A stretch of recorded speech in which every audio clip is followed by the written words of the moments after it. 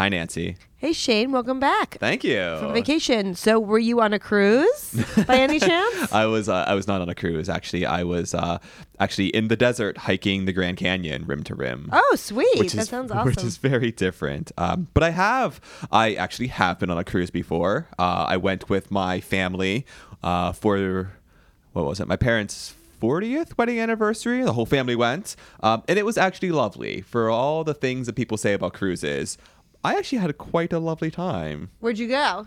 Bermuda. Oh, nice. Yeah. Yeah. Oh, so I have never been on a cruise. No? However, Richard, my boyfriend, is really into metal music. There is a metal cruise.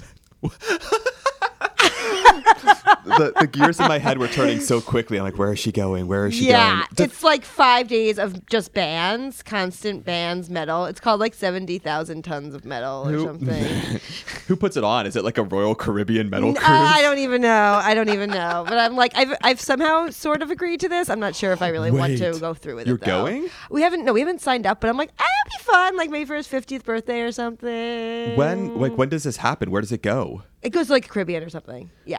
Yeah, and the cool thing is you can like be behind the scenes with all the band because you're like just chilling on the boat with the bands, man. If this ever happens, we are revisiting this, and you are taking so many pictures because this is gonna be amazing.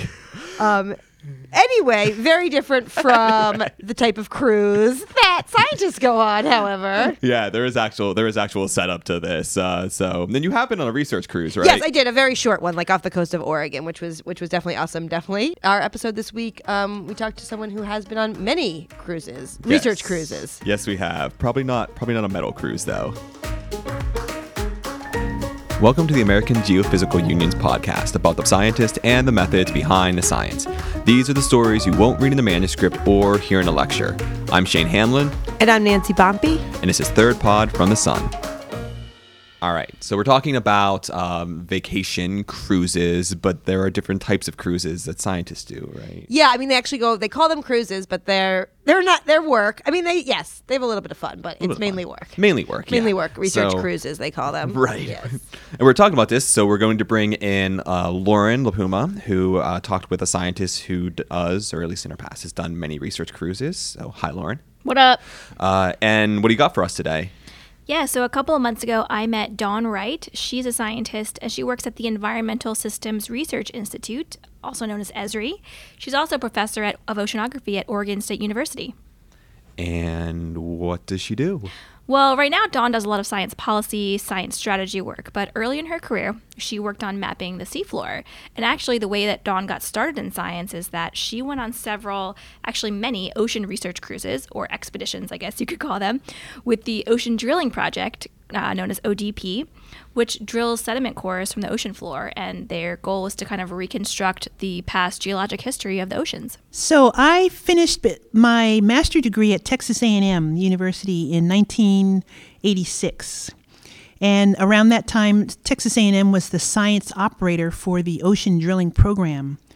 And so they were staffing the JOIDES Resolution drill ship with staff scientists and marine technicians, and facilitating all of the operations, the logistics, and so forth with the science parties going out on those ODP cruises. When I finished my master's degree, I got hired by ODP as a marine technician. And it was very exciting for me because my first cruise was Leg 113, which went to the Weddell Sea, Antarctica. And so I was out with that science party for 2 months, in late 1986 and into 1987. I'd only been to sea once before on a student training cruise in the Gulf of Mexico. So to go from that to 2 months in the Weddell Sea in Antarctica, it just blew my mind. It was just amazing. And I loved it. I loved every minute of it. It was just such a great adventure. And I ended up doing 9 other cruises with the ocean drilling program as a technician. Mm-hmm. And I decided to go back to school for my PhD. So I had about 3 years of going to sea with ODP, and it was awesome. Each of those expeditions, each of those cruises was amazing, but the Antarctic ones, I think, were the most memorable. So the ocean drilling program takes, and now the IODP takes samples, cores of sediments and rocks from the ocean floor, mainly to reconstruct the past history of the oceans. And in the case of Leg 113, what we were trying to do was to reconstruct the paleoceanographic history of the Weddell Sea. We were looking at the past movements of the West Antarctic ice sheet, looking at processes such as ice rafting, sedimentation rates, just trying to discern what went on, particularly in the Cretaceous period in that part of the Southern Ocean. Mm-hmm. So we were getting all that information from the cores of sediments that we were able to drill at, I believe it was 9 sites. So how does the process of drilling an ocean core work?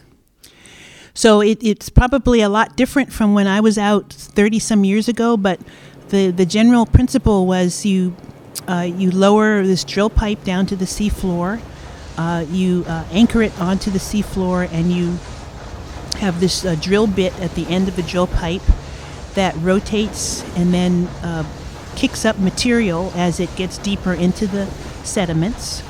That material gets collected into a barrel that is lowered through the drill pipe, and that barrel gets filled up with that material. When it gets filled up, then it gets pulled back up to the ship by a wire full of that ocean sediment.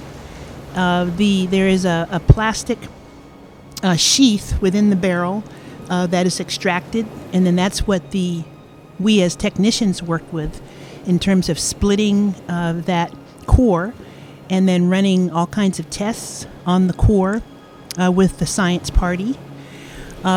The drill barrel goes back down to the seafloor to get more material as the drill pipe is going deeper and deeper into the sediment. So you just keep doing that over and over again until you get down to a layer where it's just not feasible to go any deeper, or I guess it depends on the scientific objectives of that particular cruise. And in our case, we had 9 sites to drill, so we had to spread out our time over the 2 months that we had at sea. Mm-hmm. So each time you get to a site, so how long are you there? So kind of take me through that process of, how getting down on the ship to the site, and then what happens when you get there. Well, if you want to take a core from the seafloor, you have to take into account the water depth. So if you're trying to drill in a couple miles deep of water, it takes time to get that drilling assembly, what they call the bottom hole assembly, down to the seafloor, get that all set up. And then again, it depends on how deep you want to get, how much sediment you want to collect at that particular site. So you may be on a site for several days to a week. Mm-hmm. And the danger there is that you're anchored in the seafloor over that period of time. So for us being in the Antarctic, basically an iceberg alley, we had to have some type of safety support to ensure that we weren't hit by icebergs or bergy bits while we were anchored in the seafloor, getting our cores. So how do they do that? How do you provide that? How do you have that safety? So for us, and from what I remember, we had the Maersk Master, which was a support ship that was basically there to lasso icebergs and drag them out of our way. And those guys, it was a Danish ship. And I'd never met a crew of sailors who were so excited about their job. They just thought that they were the best because they were basically there to keep us from danger. They were like superheroes on the high seas. Wow. I certainly thought they were. They were awesome guys. They were really friendly. They would come over and visit us. They would send a Zodiac or a small ship, a small little boat to come over and visit us from time to time. But they were basically following us around throughout the entire 2 months, and they had to calculate how far away a particular iceberg was from us, and taking into account the winds and the speed at which the iceberg was traveling, and of course its direction. They would determine when they would need to intervene. And so when an iceberg would get into the danger zone, into this buffer zone where it might affect us, they would steam up to that iceberg. They had this huge, humongous rope. It was basically a rope that they would drop over the side right at one point of the iceberg. They would steam around, letting out the rope as they went until they encircled the iceberg, and they would pick up that rope and then literally, like a tugboat, tow the iceberg out of the way.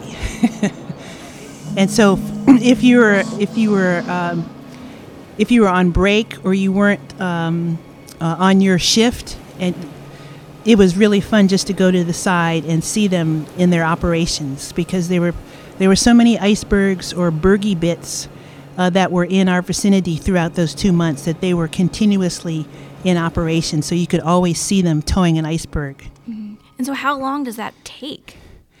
Well, it took them I think to get each of those icebergs, it took them several hours, and it really would depend on how big the icebergs were. And as I was telling you before, there was this, I guess, I don't know whether it's in the Guinness Book of World Records, but they made a big deal about this iceberg that was approximately the size of the Texas A&M football stadium.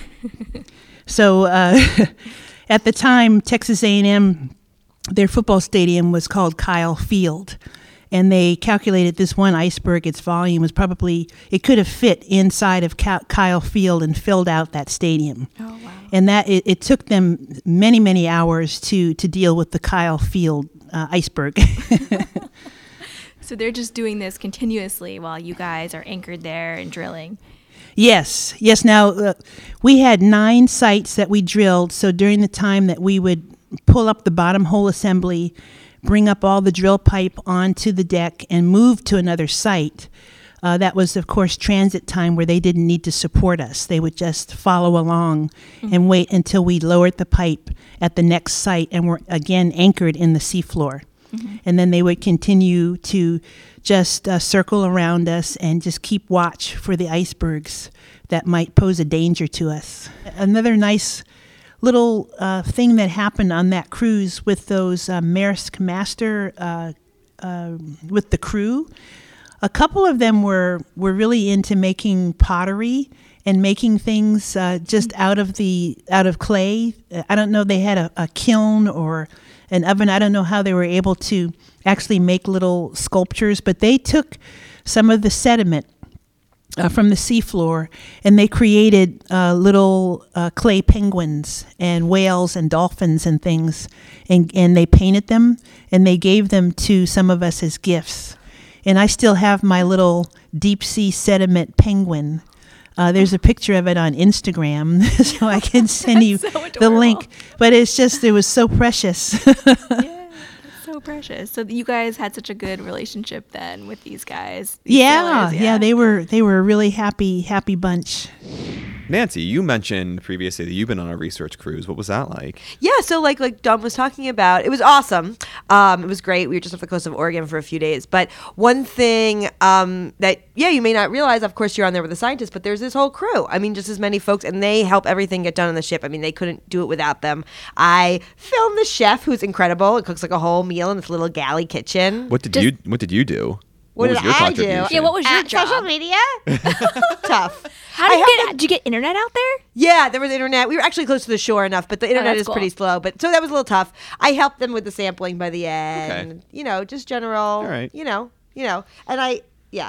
How was the actual, like, how were the waters? How was the seas? Did you get seasick or anything? Oh, so that's a good thing, because the whole thing was, it was a cruise in the winter off the coast of Oregon. Most people don't go out in the winter. It's really rough. And I had the patch behind my ear, but man, there was one day when we were in the trough, I'm not going to say it right.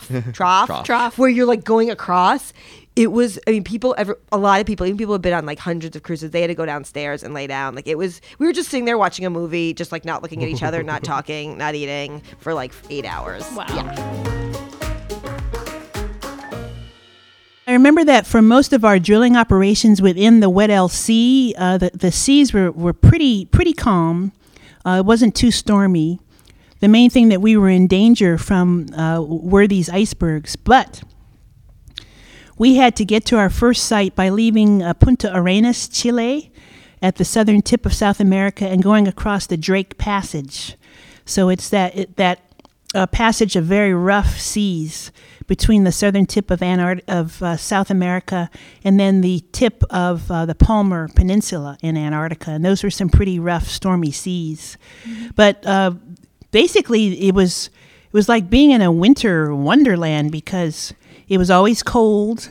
I remember wearing long underwear the entire 2 months. Not the same pair, of course, but...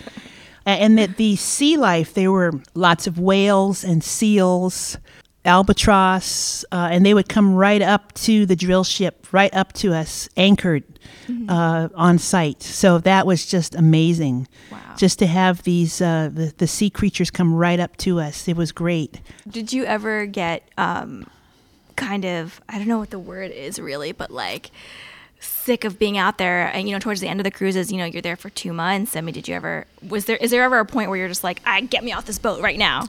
Yeah, I never experienced that. There were a lot of people who went through that, but I just loved being out there, and I never got tired of it. There, of course, with any research cruise, you're doing repetitive tasks. Our shifts on the drill ship were 12 hours on, 12 hours off.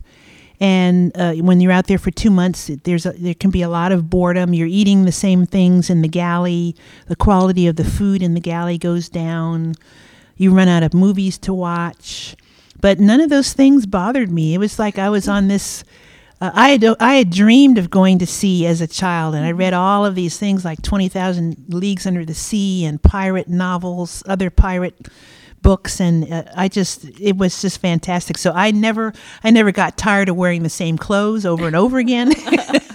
So for me, it was really a lot of fun. Mm-hmm. I just learned a lot about that culture. It's a separate culture out at sea, and you've got to be very respectful of it. Mm-hmm. Be respectful of the captain and the people who are senior than you.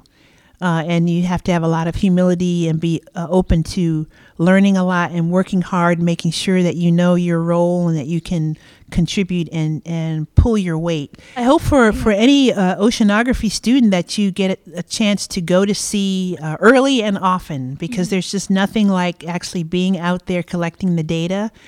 And the people that I was out at sea with have become lifelong friends. If you can step off a ship after being at sea with someone and you're their friend, that's pretty significant. And there's some wonderful relationships, or enemies too, I guess. But in my case, it was all positive. So I really hope that everybody in the ocean sciences gets that experience. So, yeah, I mean, I could totally understand what Dawn is saying. So I was on this research cruise just a few days. I was on a research cruise. I was on the research cruise just a few days. I'm a real oceanographer. But, I mean, we had so much fun in those few days, but these guys have been going out. They're on a big project, and these guys have been going out on cruises together for years. Mm-hmm. And they have T-shirts. Oh. No. They have T-shirts What that do they they made say? that were, like, commemorating different, like, times they've gone out together and projects. They know each other so well. They know all the music they play. They know how people act. I mean, they know, like, you really get to be tight with these. I mean, you're on a little tiny boat. I was gonna say, you have to get along, right? Yeah, you have to get along, or it would be weird. Maybe the three of us could take some lessons from them. Wow. Yeah, I don't know if I Oh could be my in God! Us on a research cruise. I don't think that would work very well. We'll just limit it to our time on the podcast. All right, folks. Well, that's all from Third Pod for the Sun.